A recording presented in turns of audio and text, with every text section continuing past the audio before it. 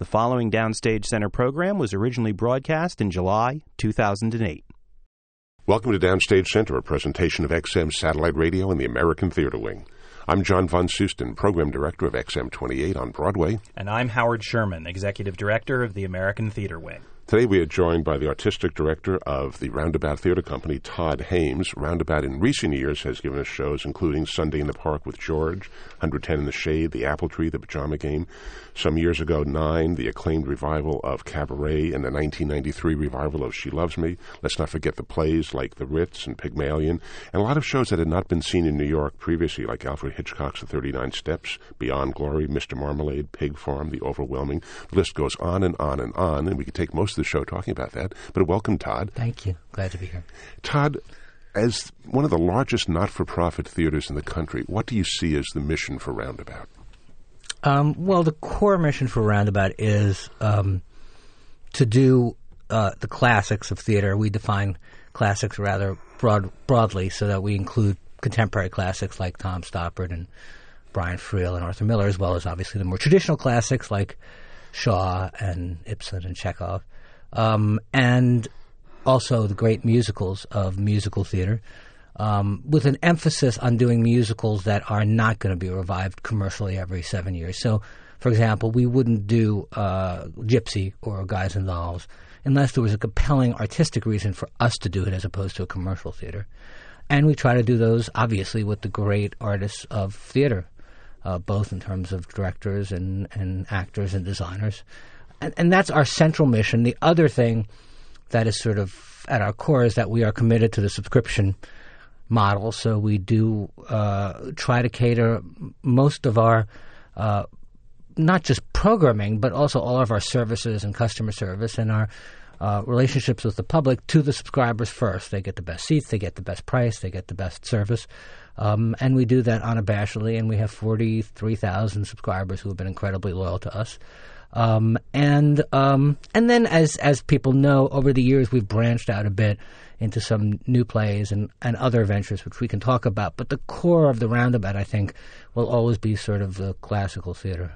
Well, you actually have 4 theaters in 3 different buildings. 2 of them are Broadway houses, 2 are off-Broadway, one the Laura Pels, the other the experimental black box below the Laura Pels. Does that give you a great opportunity to do diverse work, to do established hits like The Pajama Game, for example, and also some of the newer work that hasn't been done before? The original genesis of the Laura Pels Theater was that, this goes back probably 10 years, but I was getting asked by playwrights whose revivals we did, to do their new play. And, our answer was just to Arthur Miller or Harold Pinter or whoever, our answer was just, we don't do new plays. And after a while, it seemed to kind of be silly to tell these great playwrights that we wouldn't do their plays just because we don't do new plays, since we had such a good relationship with them. So that was the genesis of the Laura Pels, and Laura Pels herself obviously was very interested in that and provided the initial grant to build the first Laura Pels Theater. And I think in the first season, although my memory is a little bit erratic, I think we did both a Pinter and a Friel, a new Pinter and Brian Friel in that first season.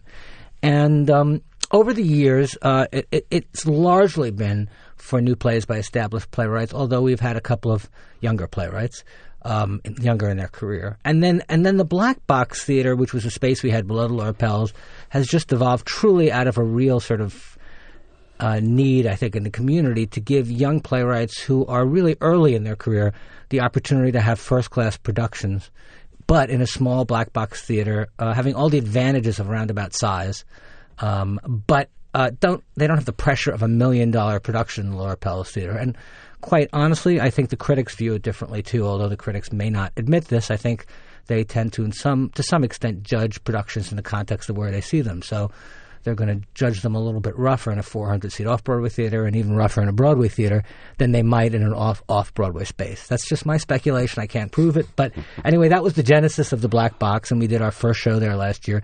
It's an enormously money-losing proposition. The board has really had to go out and raise money just for it. It costs us between $150,000 and $200,000 for each production, even at capacity. We only charge $20 for the tickets, and also bringing in a younger audience, obviously. But the main purpose is to serve these playwrights, and God knows there are plenty of talented playwrights out there. You made the comment in talking about the mission that the musicals that you do aren't the ones that would be revived every 7 years or so. In this day and age, what is going to be done commercially and what can be done for not-for-profit?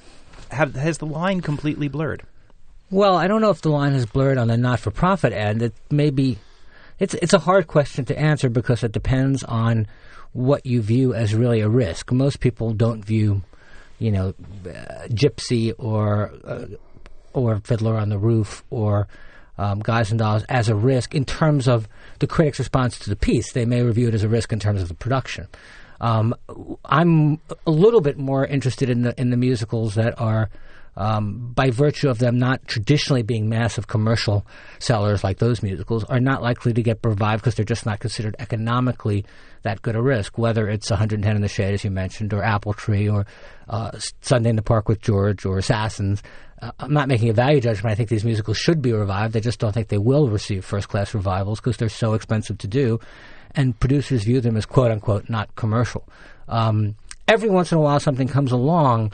I mean, for example, nobody will believe this because it sounds so insane, but the reason we ended up doing Pajama Game, which is not normally something we would do with Harry Connick Jr., is that they literally could not get a Broadway theater. Nobody, I don't know who they went to, but none of the Broadway theater owners thought it was worthy of a Broadway theater.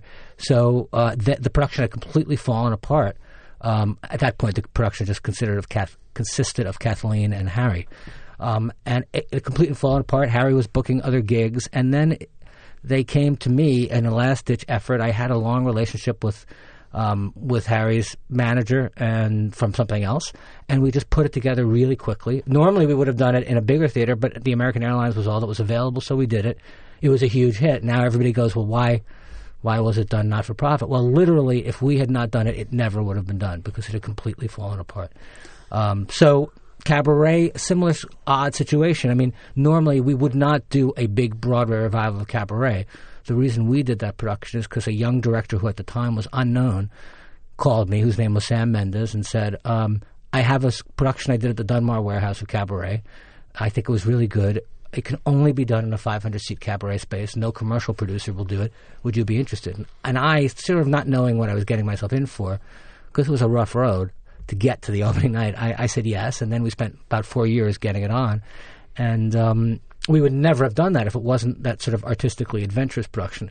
It was starring a man named Alan Cumming, who nobody had ever heard of in America. So what doesn't seem risky in retrospect, because it ran for 6 years, at the time was one of the biggest risks we ever took.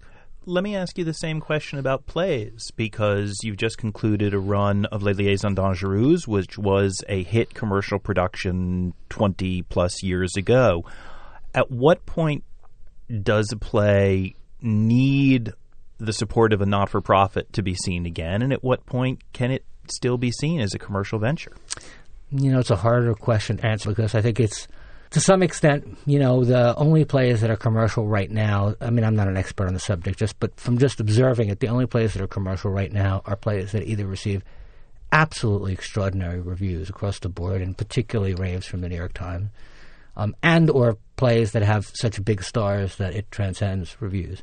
And by big stars, I mean, Julia Roberts or whoever. You pick your big star. So, Les Liaisons is a very big, very expensive play to do. Would, in the 2008, 9, 10 period of time, would some commercial producer take a risk on that play? There's no answer to that question. They hadn't, obviously. Christopher Hampton was very interested in having us do it. I suppose if they got a big enough star, they might be interested, but it's a really expensive play to produce.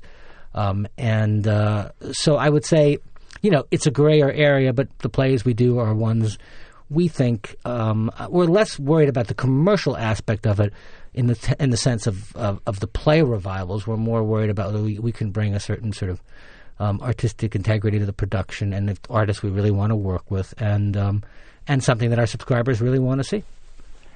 You mentioned stars. Certainly the people who subscribe to Roundabout have seen a steady stream of stars. So how do you cultivate those relationships and have people come for what is generally known to be much less money than they would make if they were in a commercial production? Yeah, I mean, the actors get paid, I think, $1,250 a week, which is both minimum and maximum. It's a very small amount of money for any of them, and certainly a fraction of what the more celebrated actors would make in other venues. I think, first of all, I'll answer the question, why do they do it? And then I'll answer the question, how do we cultivate them? I think they do it because they do feel that it's a... Look, I mean, the commercial theater, for the most part, the money comes first and art comes second, because that's why it's called commercial theater. Are there producers who care as passionately about art? Absolutely. I don't mean that as to tar at anybody, but obviously, commercial theater is looked on first and foremost as a commercial enterprise. The not-for-profit theater, art comes first and money comes second, and so I think a lot of the artists trade off making less money for feeling sort of 100% supported in an environment where they don't have to make a very long time commitment. They know everybody is deeply appreciative of them being there. We get the best directors and designers.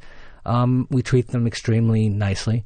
And we really make an effort to have it be a totally sort of artistically positive environment. The other thing that really helps, frankly, is we have 43,000 people who are going to come see the show. So they're less dependent on reviews to have an audience, and it doesn't make them feel as much pressure, because even though actors may be famous, when they're doing a commercial production, they actually really do feel a responsibility to sell tickets on their name, and that can be an enormous burden. It sounds funny to say about someone who's famous and successful, but they're human, and they feel that burden and responsibility. And with us, since the theater is 75% sold before they get there, they don't have the same pressure to bring in the audience. So I think that's the reason they do it, and we do it. We work on it by cultivating these relationships and obviously trying to do pieces that are of interest to them. So we tend to do, I don't just think of a play and do it. I tend to do plays that directors I'm interested in are interested in working on, and or actors I'm interested in are interested in being in.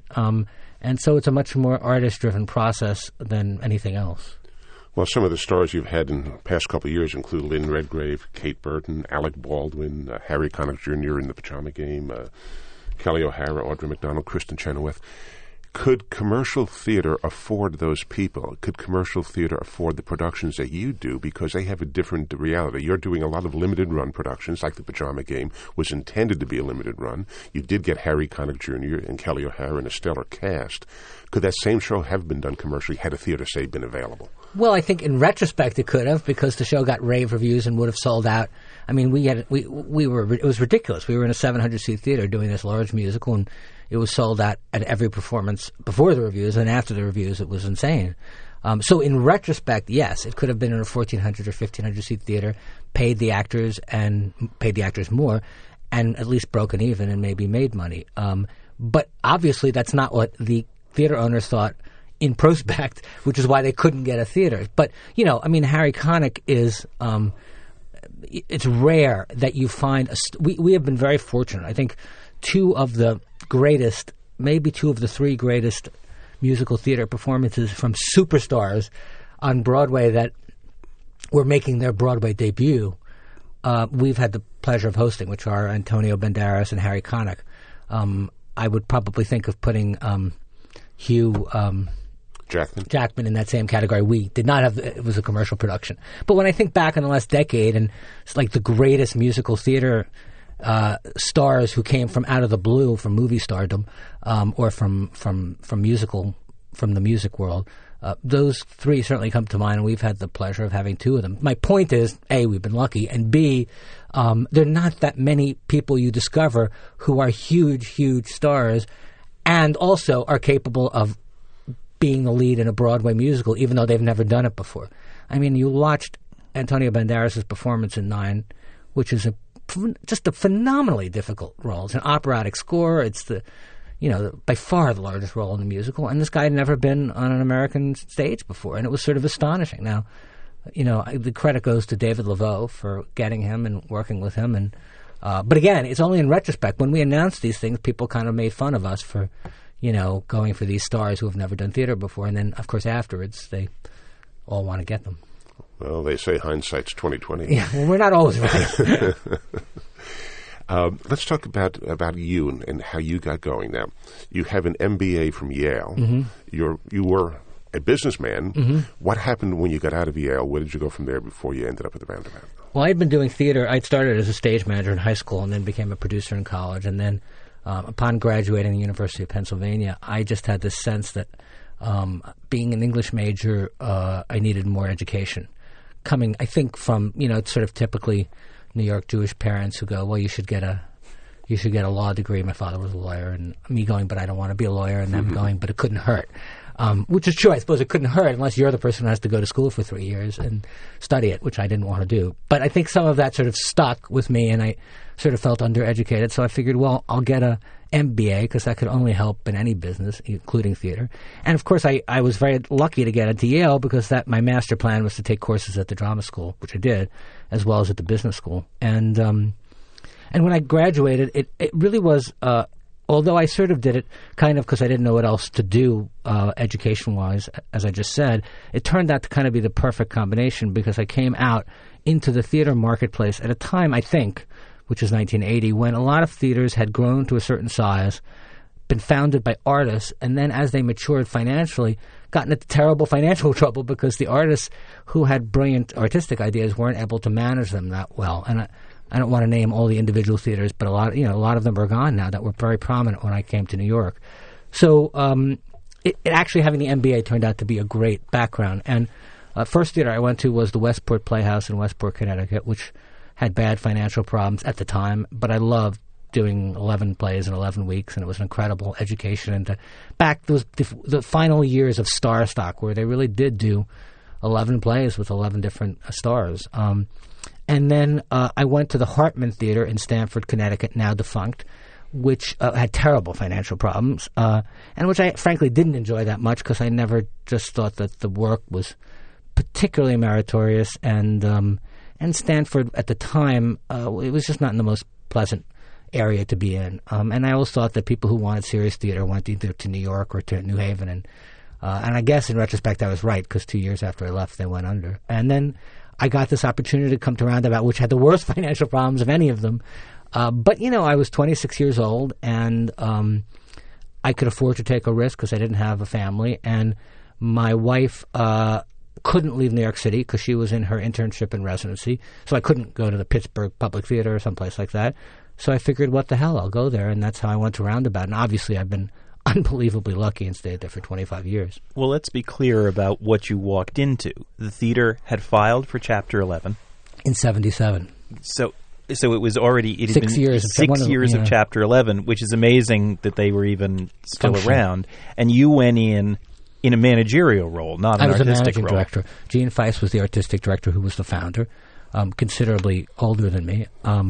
And very welcoming, and at that point kind of desperate to have somebody help him through this financial mess. And let's explain where Roundabout was, because part of the story, not just financially, Roundabout at that time was really known for doing classical work. It really was Shaw and Ibsen and work like that. A lot of shows with Phil Bosco was one of the stalwarts of the company.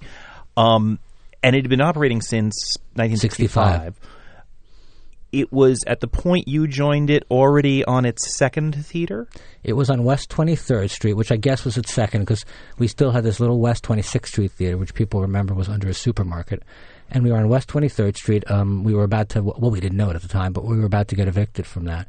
But even then, I have to say, Howard, that one of the things that appealed to me about Roundabout, coming from the Hartman, was that the Roundabout, for all its problems, even then had about 16,000 subscribers. And I felt that whatever their issues, they clearly had a place in the marketplace and a purpose and a mission that had a certain degree of clarity and importance to the 16,000 people who were coming.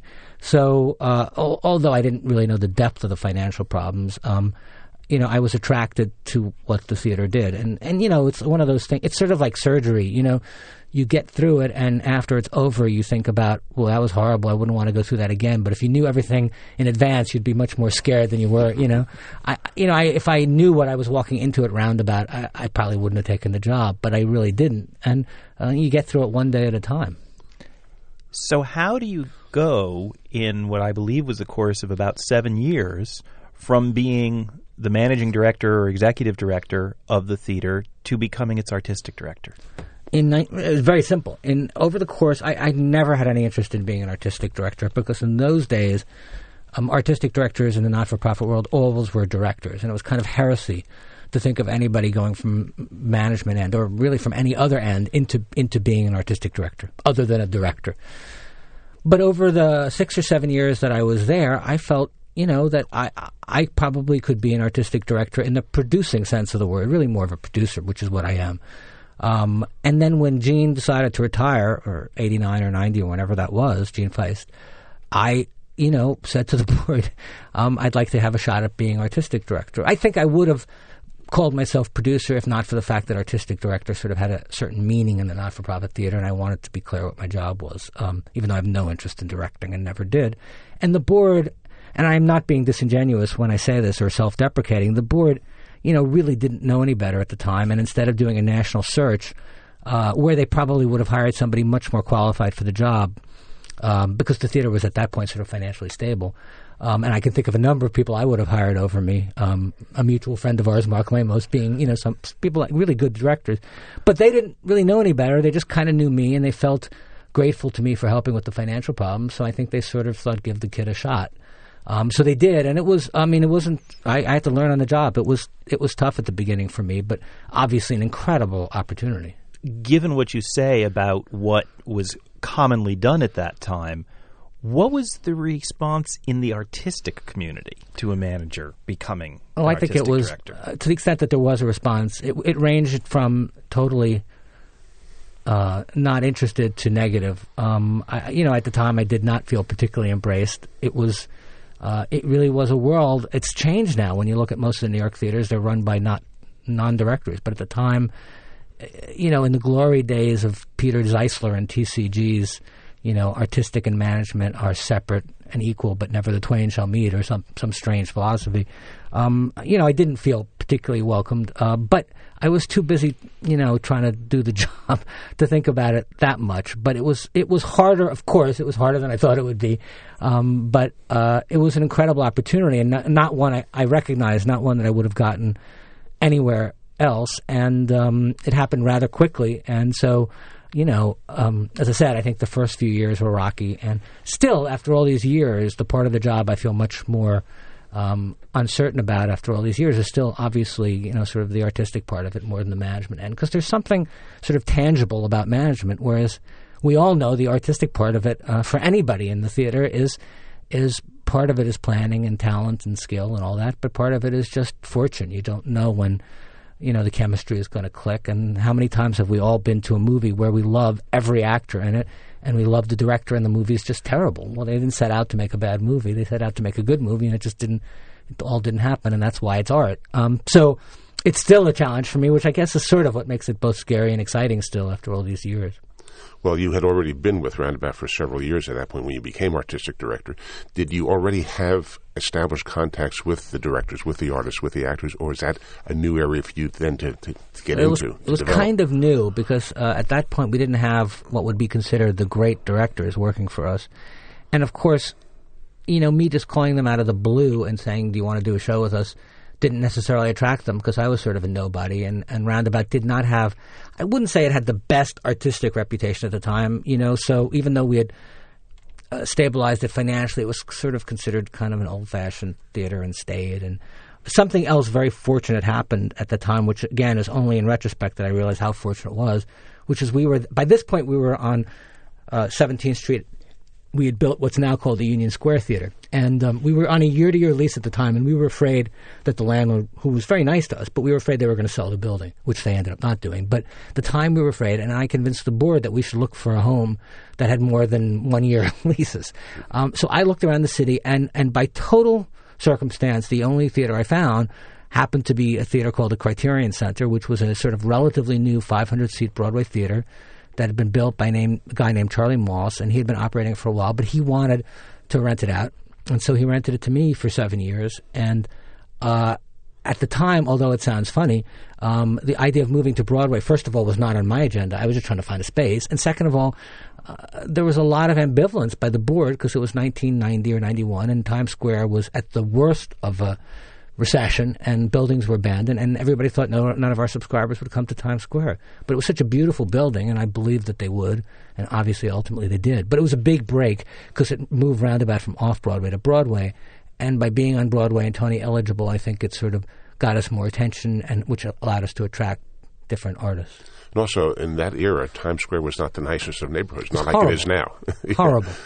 I mean, literally, what's now called the Bertelsmann Building, which was right across the street from us on 45th Street, had literally been completed and then abandoned by the developer because there were no tenants. They locked the door and it was empty for a couple of years. It's unimaginable now, but that's the way it was then. So how did you convince the board that this was the thing to do? We did a lot of due diligence. I mean, we did surveys of our subscribers. We had to get union contracts ironed out in advance. We had to do budget projections, and then we hoped that we were right, obviously. And Charlie Moss really was incredibly generous in the deal that he gave us to get us to come there. And you know, like anything else, it involves a lot of luck, and we were fortunate. We came into the Broadway community as really only the second not-for-profit on Broadway, although maybe Circle in the Square was still operating then. It was, I guess. And then what happened within 2 years of getting there is that we had this seminal production of Anna Christie with Natasha Richardson and Liam Neeson, which again was just totally fortuitous. I didn't know it was going to be a seminal production, but it got us Tony Awards and a great deal of attention. And we did our first musical, which again was an enormous stretch for us financially and artistically. And it seems funny at the time. I was listening to you, John, read off the list of musicals we've done, and we've done so many now. At the time, we had not done a musical, and nobody would give us their musical because they said Roundabout doesn't do musicals, and why should we let you have our property? Which, in fact, they were right about. But a young director named Scott Ellis had brought me She Loves Me, and it was his passion, not mine, and we did it, and it turned out to be sort of a perfect production that Scott did with just spectacular choreography by an unknown choreographer at the time named Rob Marshall, and a Tony Award-winning performance by Boyd Gaines, and moved commercially after our run and sort of started our whole musical run. If that had flopped, if She Loves Me had been a flop, I don't think we ever would have done another musical. I mean, that's how far out on a limb we were financially. As we're talking about the role of the artistic director and you moving into that and then the productions that advance the theater, what's your aesthetic? Do you have one? Do you have one you can describe? Well, it's hard for, it's funny. I don't think of myself that way because I guess I don't think of myself as an artist. Let's put it that way. I think of myself as a producer. And I think of my aesthetic as being, if there is one, as being sort of widely varied and also, frankly, taking into account the interest of the audience and the interest particularly of our subscribers. I, for example, have slightly more interest in pieces that might be considered a little more, I don't know what word you would want to use, avant-garde or experimental. So, new plays like Mr. Marmalade and Pig Farm are of more interest to me, I think, than they are to our subscribers.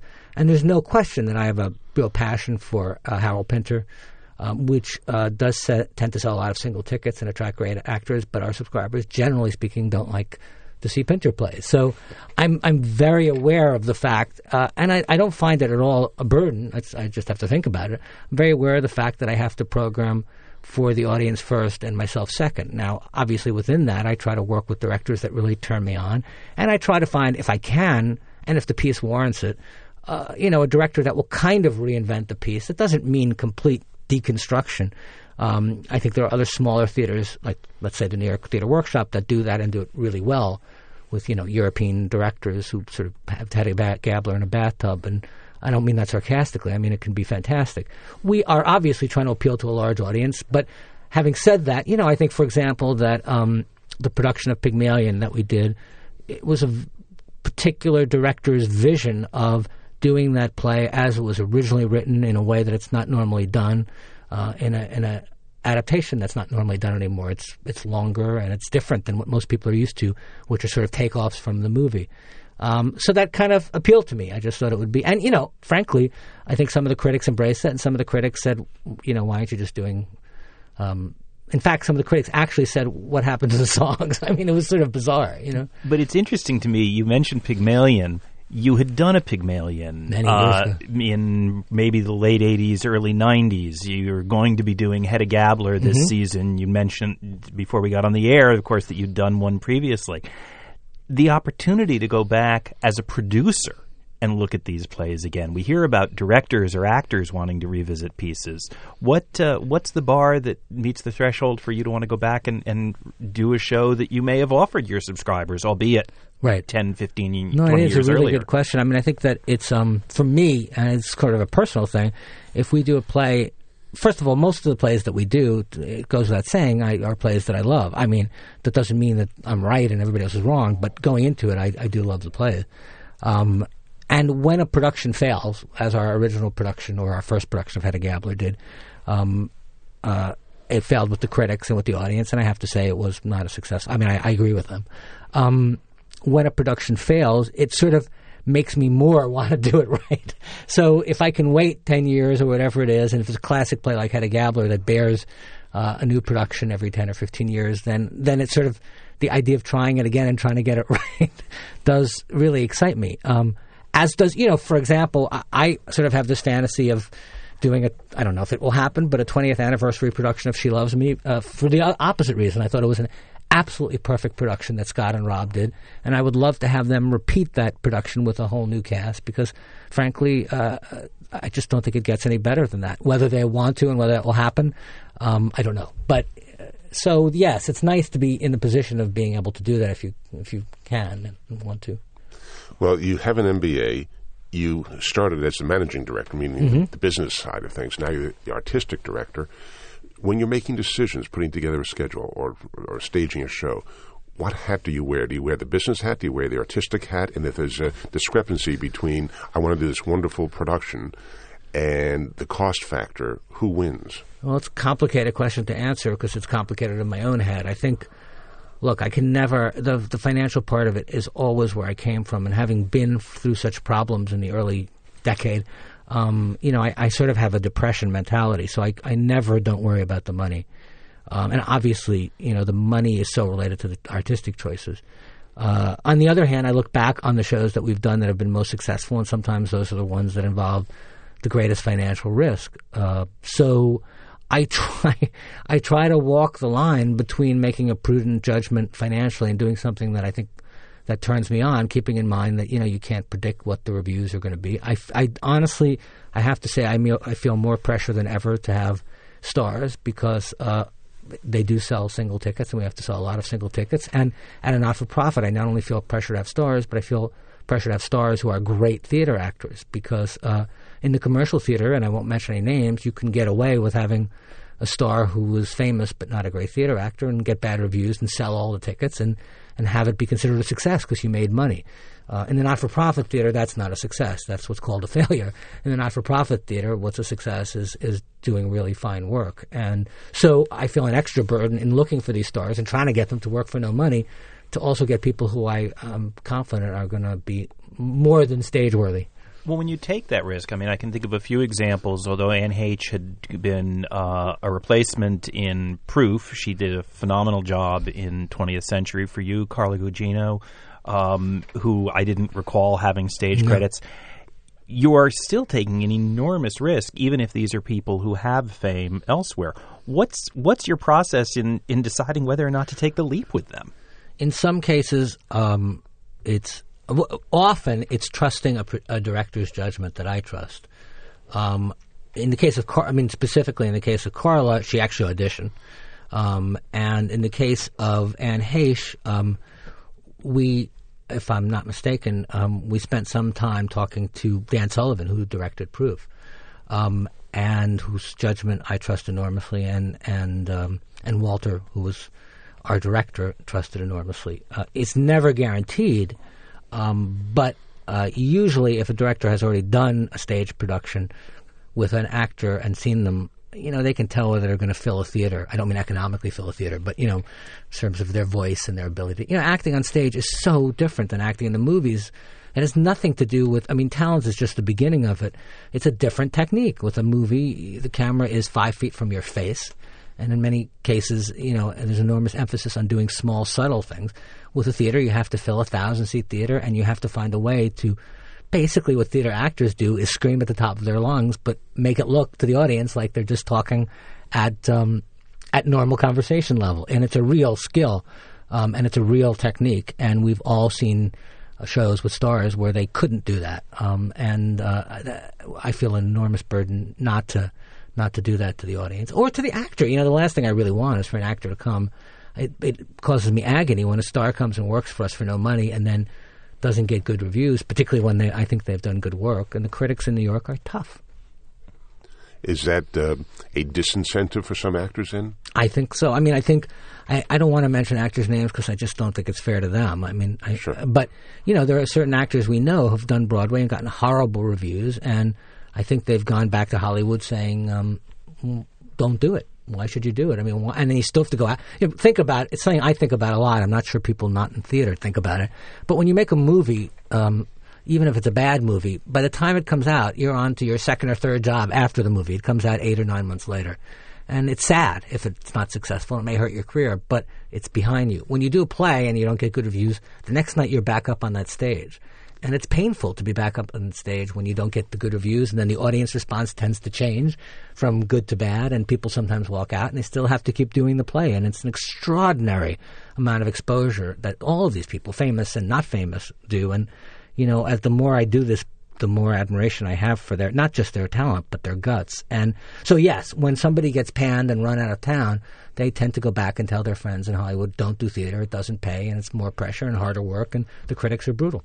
But conversely, when the show is good, they do get good reviews. Do they come back to you and say, I want to be in another show? Yeah, and I think it also, this may sound self-serving to the theater, but I think it's true. I also think it helps their movie and television career. I really do. When they're acclaimed as great actors on the stage, I think even on the West Coast, that's given it's like an incredibly high-quality approval, and I think it helps in their movies careers. There's no question in my mind about that, too. Whether their agents view it that way is another question, because their agents take a percentage, and a percentage of $1,250 a week is not a lot of money.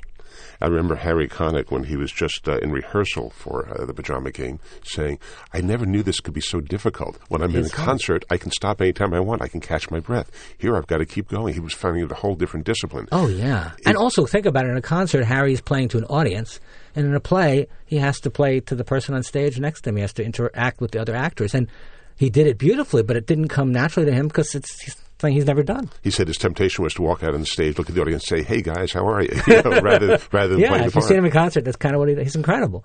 So it's not as easy as it looks. Just if you're just talented, it takes other things, and it's and you think somebody like Harry, what did he have to? God knows, the guy is so successful. It took such sort of guts and I have such admiration for him wanting to do it, or Antonio, and now Harry wants to do another musical. He was supposed to do it this year. I hope it happens, a new Gershwin piece. So, yeah, there's no question that if it goes well, it can turn them on. We were talking earlier about Roundabout's relationship to new plays, and as recently as just a few years ago, you were quoted as saying developing plays was not your forte. It was not where your experience was. So I'm wondering how you're approaching, obviously having now the off-Broadway spaces, both the large space and the new underground space, in terms of the kind of work that you're able to do there and what you think you can offer to artists working at those theaters. Well, to answer the question in a succinct manner. I didn't ask it in a succinct manner. Feel free. It's still not my area of expertise. And largely the new plays at the Pels are relatively mature plays, even if the playwright is young-ish. What do you mean by a mature play? A play that has already...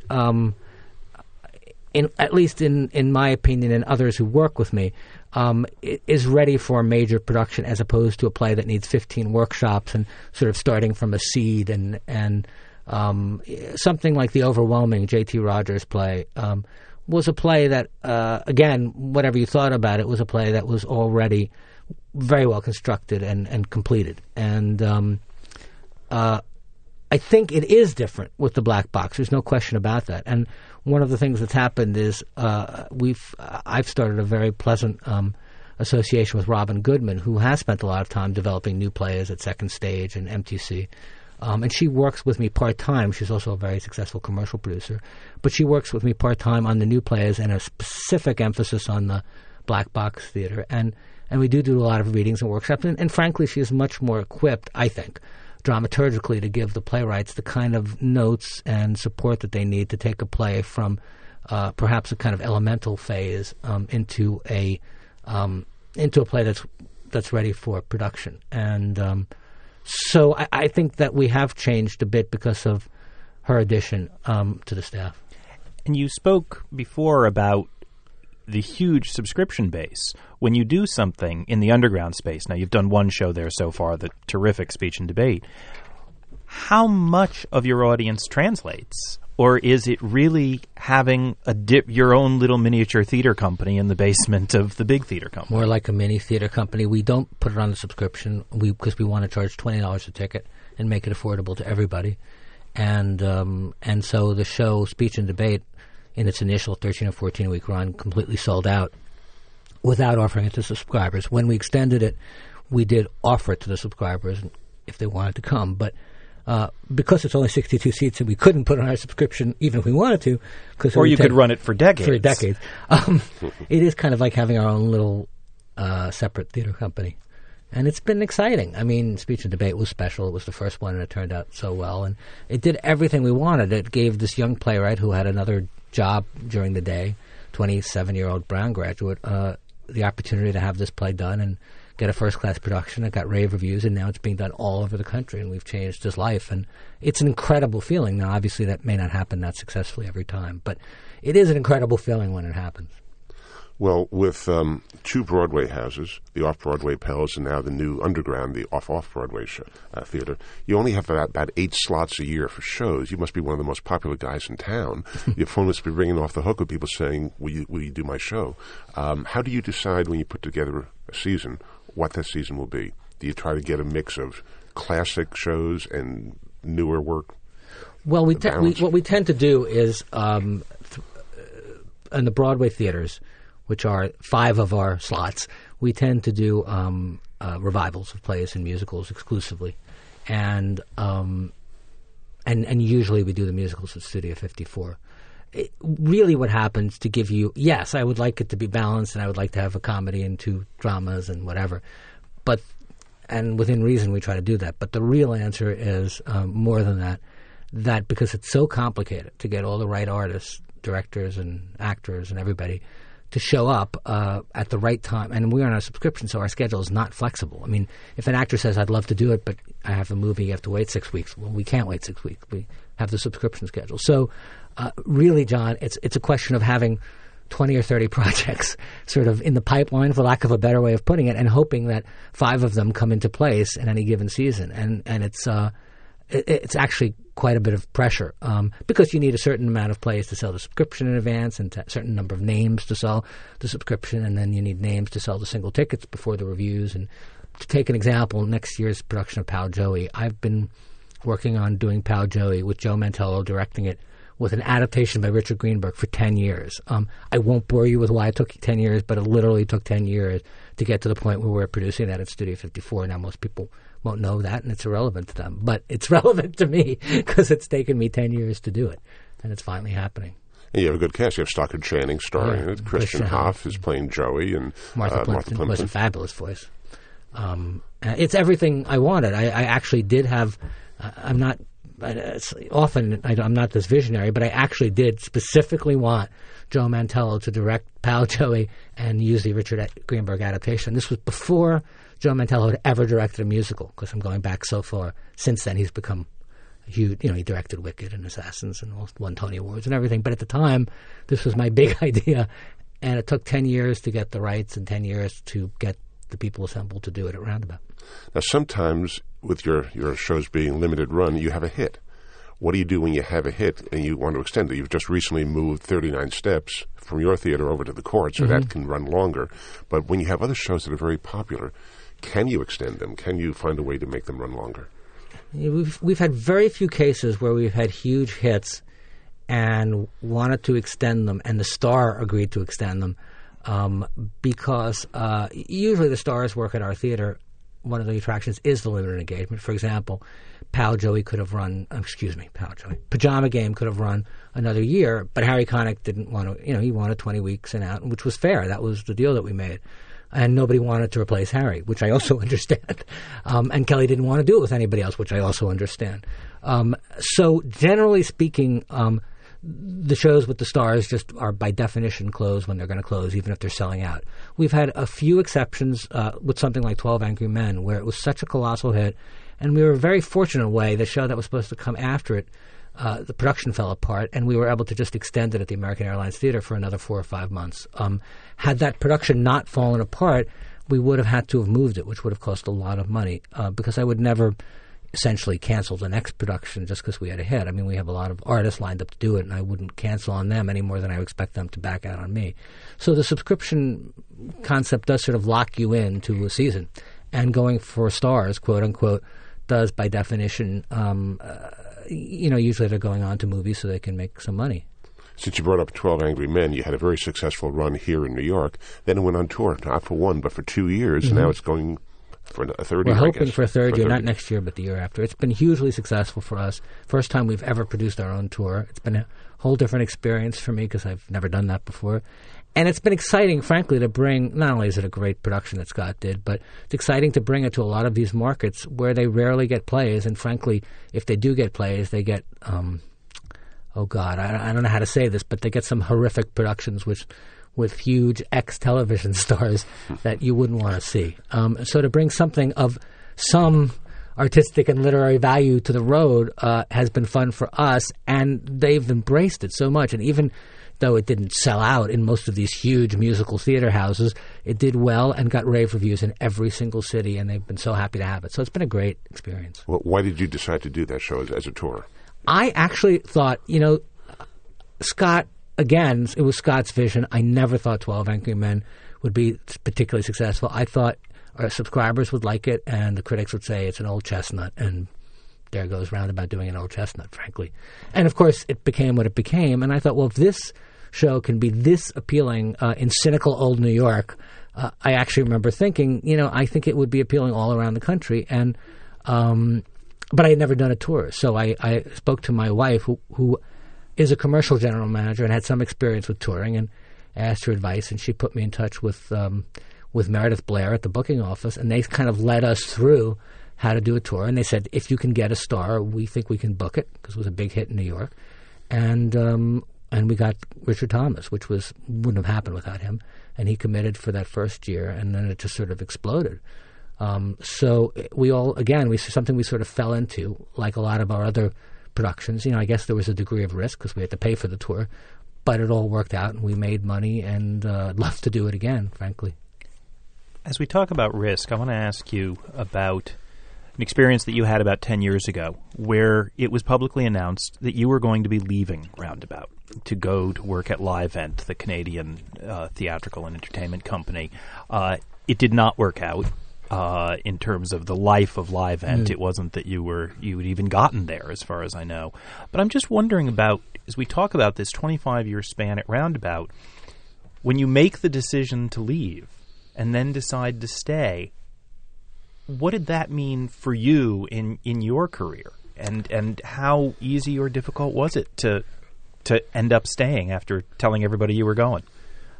It was just a hard year. What happened was I decided to go to Livent because I thought what they had created was a sort of, and I still do, was sort of this unique experiment with having a, what do they call it, a vertically integrated commercial theater, where essentially a commercial theater that operated in an artistic sense like a not-for-profit. In other words, they created all their work, they self-produced, they owned their real estate, and they did their tours. And of course, it was 10 times the size of Roundabout at the time. So I thought, what an incredible opportunity to try to recreate sort of the Roundabout-type model in a commercial fashion. Of course, what I had no idea of, seems to be the story of my life, is that they had the depth of financial problems that they had.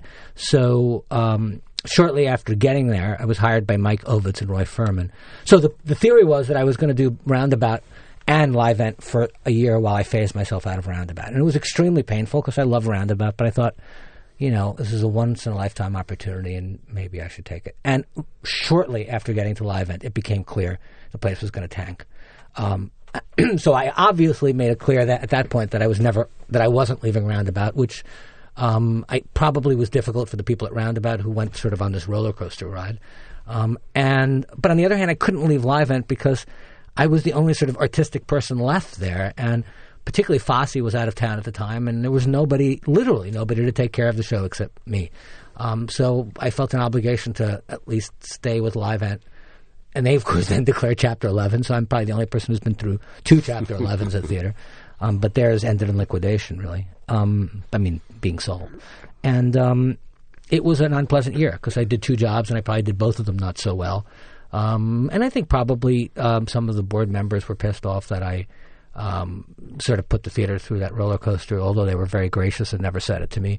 But also, I have to say, as much as I appreciated what I had at Roundabout before I left, at the risk of sounding really corny, it made me appreciate more than ever what I have at Roundabout, not just in terms of having a job that's stable, but just having this incredible support with the people at the theater and the board and the opportunity to kind of do whatever I want to do. And I've been so fortunate that the board has let me grow the theater to meet my sort of own ambitions, like doing musicals or new plays or whatever, rather than most people's career track, which involves moving around to sort of advance their career. I mean, that's the way it normally works. I have been so lucky. So the whole Livent was kind of an experience, and also sort of appreciating even more what I had at home. And did you end up coming back and starting your own vertical integration model at Roundabout? I mean, we've talked about already 4 theaters. It's public that you're in negotiation for another theater beginning next season. Did that become the model to create that at home? Well, I guess it really honestly was always the model before that. I don't know that I took much from the Livent experience other than be careful when you make a move like that, what you're getting yourself into. I mean, but I will plead to being, I don't think I'm particularly power hungry or particularly egocentric in a sort of macro sense, although I have a normal ego. But I am ambitious, and I like to be able to do as much work as possible and as broad a range as possible for selfish reasons as well as altruistic reasons. And so, yes, I mean, having the stability in the real estate and having, frankly, the ability to control our own destiny and not have to go through, landlords who have different interests perhaps than we do, and being able to produce what we want to produce and take a certain degree of risk and all those things that I've talked about. I do sort of take that seriously and want that. And, my feeling is that there are so many talented people out there who want to work in the theater, actors, directors, playwrights, designers, that there's just a huge amount of talent. So I don't feel like we're overexpanding. I feel like the more opportunity we can give to people, while still obviously staying financially solvent and not losing control of the institution, the more we're serving the community. So when we do the black box, it's giving 1 or 2 playwrights a year of the hundreds that are out there and worthy an opportunity to do something. And we're not replacing Playwrights Horizons or other theaters that are integral to developing new playwrights. It's just adding on and providing a service to a community that needs the support. So I feel like the more the merrier, as long as we're able to keep up both the artistic and financial integrity. Well, it was 25 years ago this month that you began at the Roundabout, and obviously made great advances over that period of time. What's on your to-do list for the future? Well, I think there's no question that management-wise, the to-do list is to build an endowment, which we don't really have, so that because we now sort of have a structural deficit and we're sort of dependent every year on raising a huge amount of money to break even, and even then, we don't break even unless we have a really successful year at the box office. So this year, we did have a successful season, and we will probably just about break even. Next year, we're starting the year with a large deficit projected, and we sort of start from zero again. So the management side is to build an endowment, and artistically, I think it's to sort of obviously keep doing what we're doing, but also be able to do some of the larger, more adventurous plays that are just, again, we do have to sort of censor our artistic mission, not censor because of the nature of the material, but because of the cost of it. So, there are so many great plays. It's not a problem that theaters that do new plays have to worry about. They have other problems. But our problem is that a lot of the great plays have between 50 and 40 people in them, and we can't afford to do 3 or 4 of those in every year. I'd also like to tiptoe into new musicals, but again, the kind of new musicals Roundabout would do, which are sort of more on the artistic end of the spectrum, which by definition probably means they're less. They're going to sell less tickets and they're expensive, which by definition means we're having trouble affording doing it. We had done a lot of the workshopping for Spring Awakening, which was a musical I loved and still love, and ultimately we couldn't afford to do it, and somebody else did it, and it's been hugely successful, and I couldn't be happier for them. But, it makes me a little sad that we didn't sort of take that leap and that risk. So I think artistically there are plenty of places to expand, but I must say I do think about the financial thing every day because it's my responsibility to keep the theater solvent and to make sure that all the people who work so hard get paid. Todd Hames, Artistic Director of the Roundabout, thanks so much for being with us today. My pleasure. Thank you, Todd. Thanks, Todd. For the American Theater Wing, I'm Howard Sherman, reminding our listeners that these programs and all of the educational and media work of the American Theater Wing is available online, on demand, for free from our website, www.americantheaterwing.org. And for XM Satellite Radio, I'm John Von Soosten. For Downstage Center, that is a wrap, and thank you. The American Theater Wing encourages all of our podcast fans to share our programs with friends and colleagues, but we remind you that any commercial distribution, commercial use of our programs, or program modification is prohibited without our express permission. We appreciate your cooperation and invite you to contact us with any questions. Thanks for listening.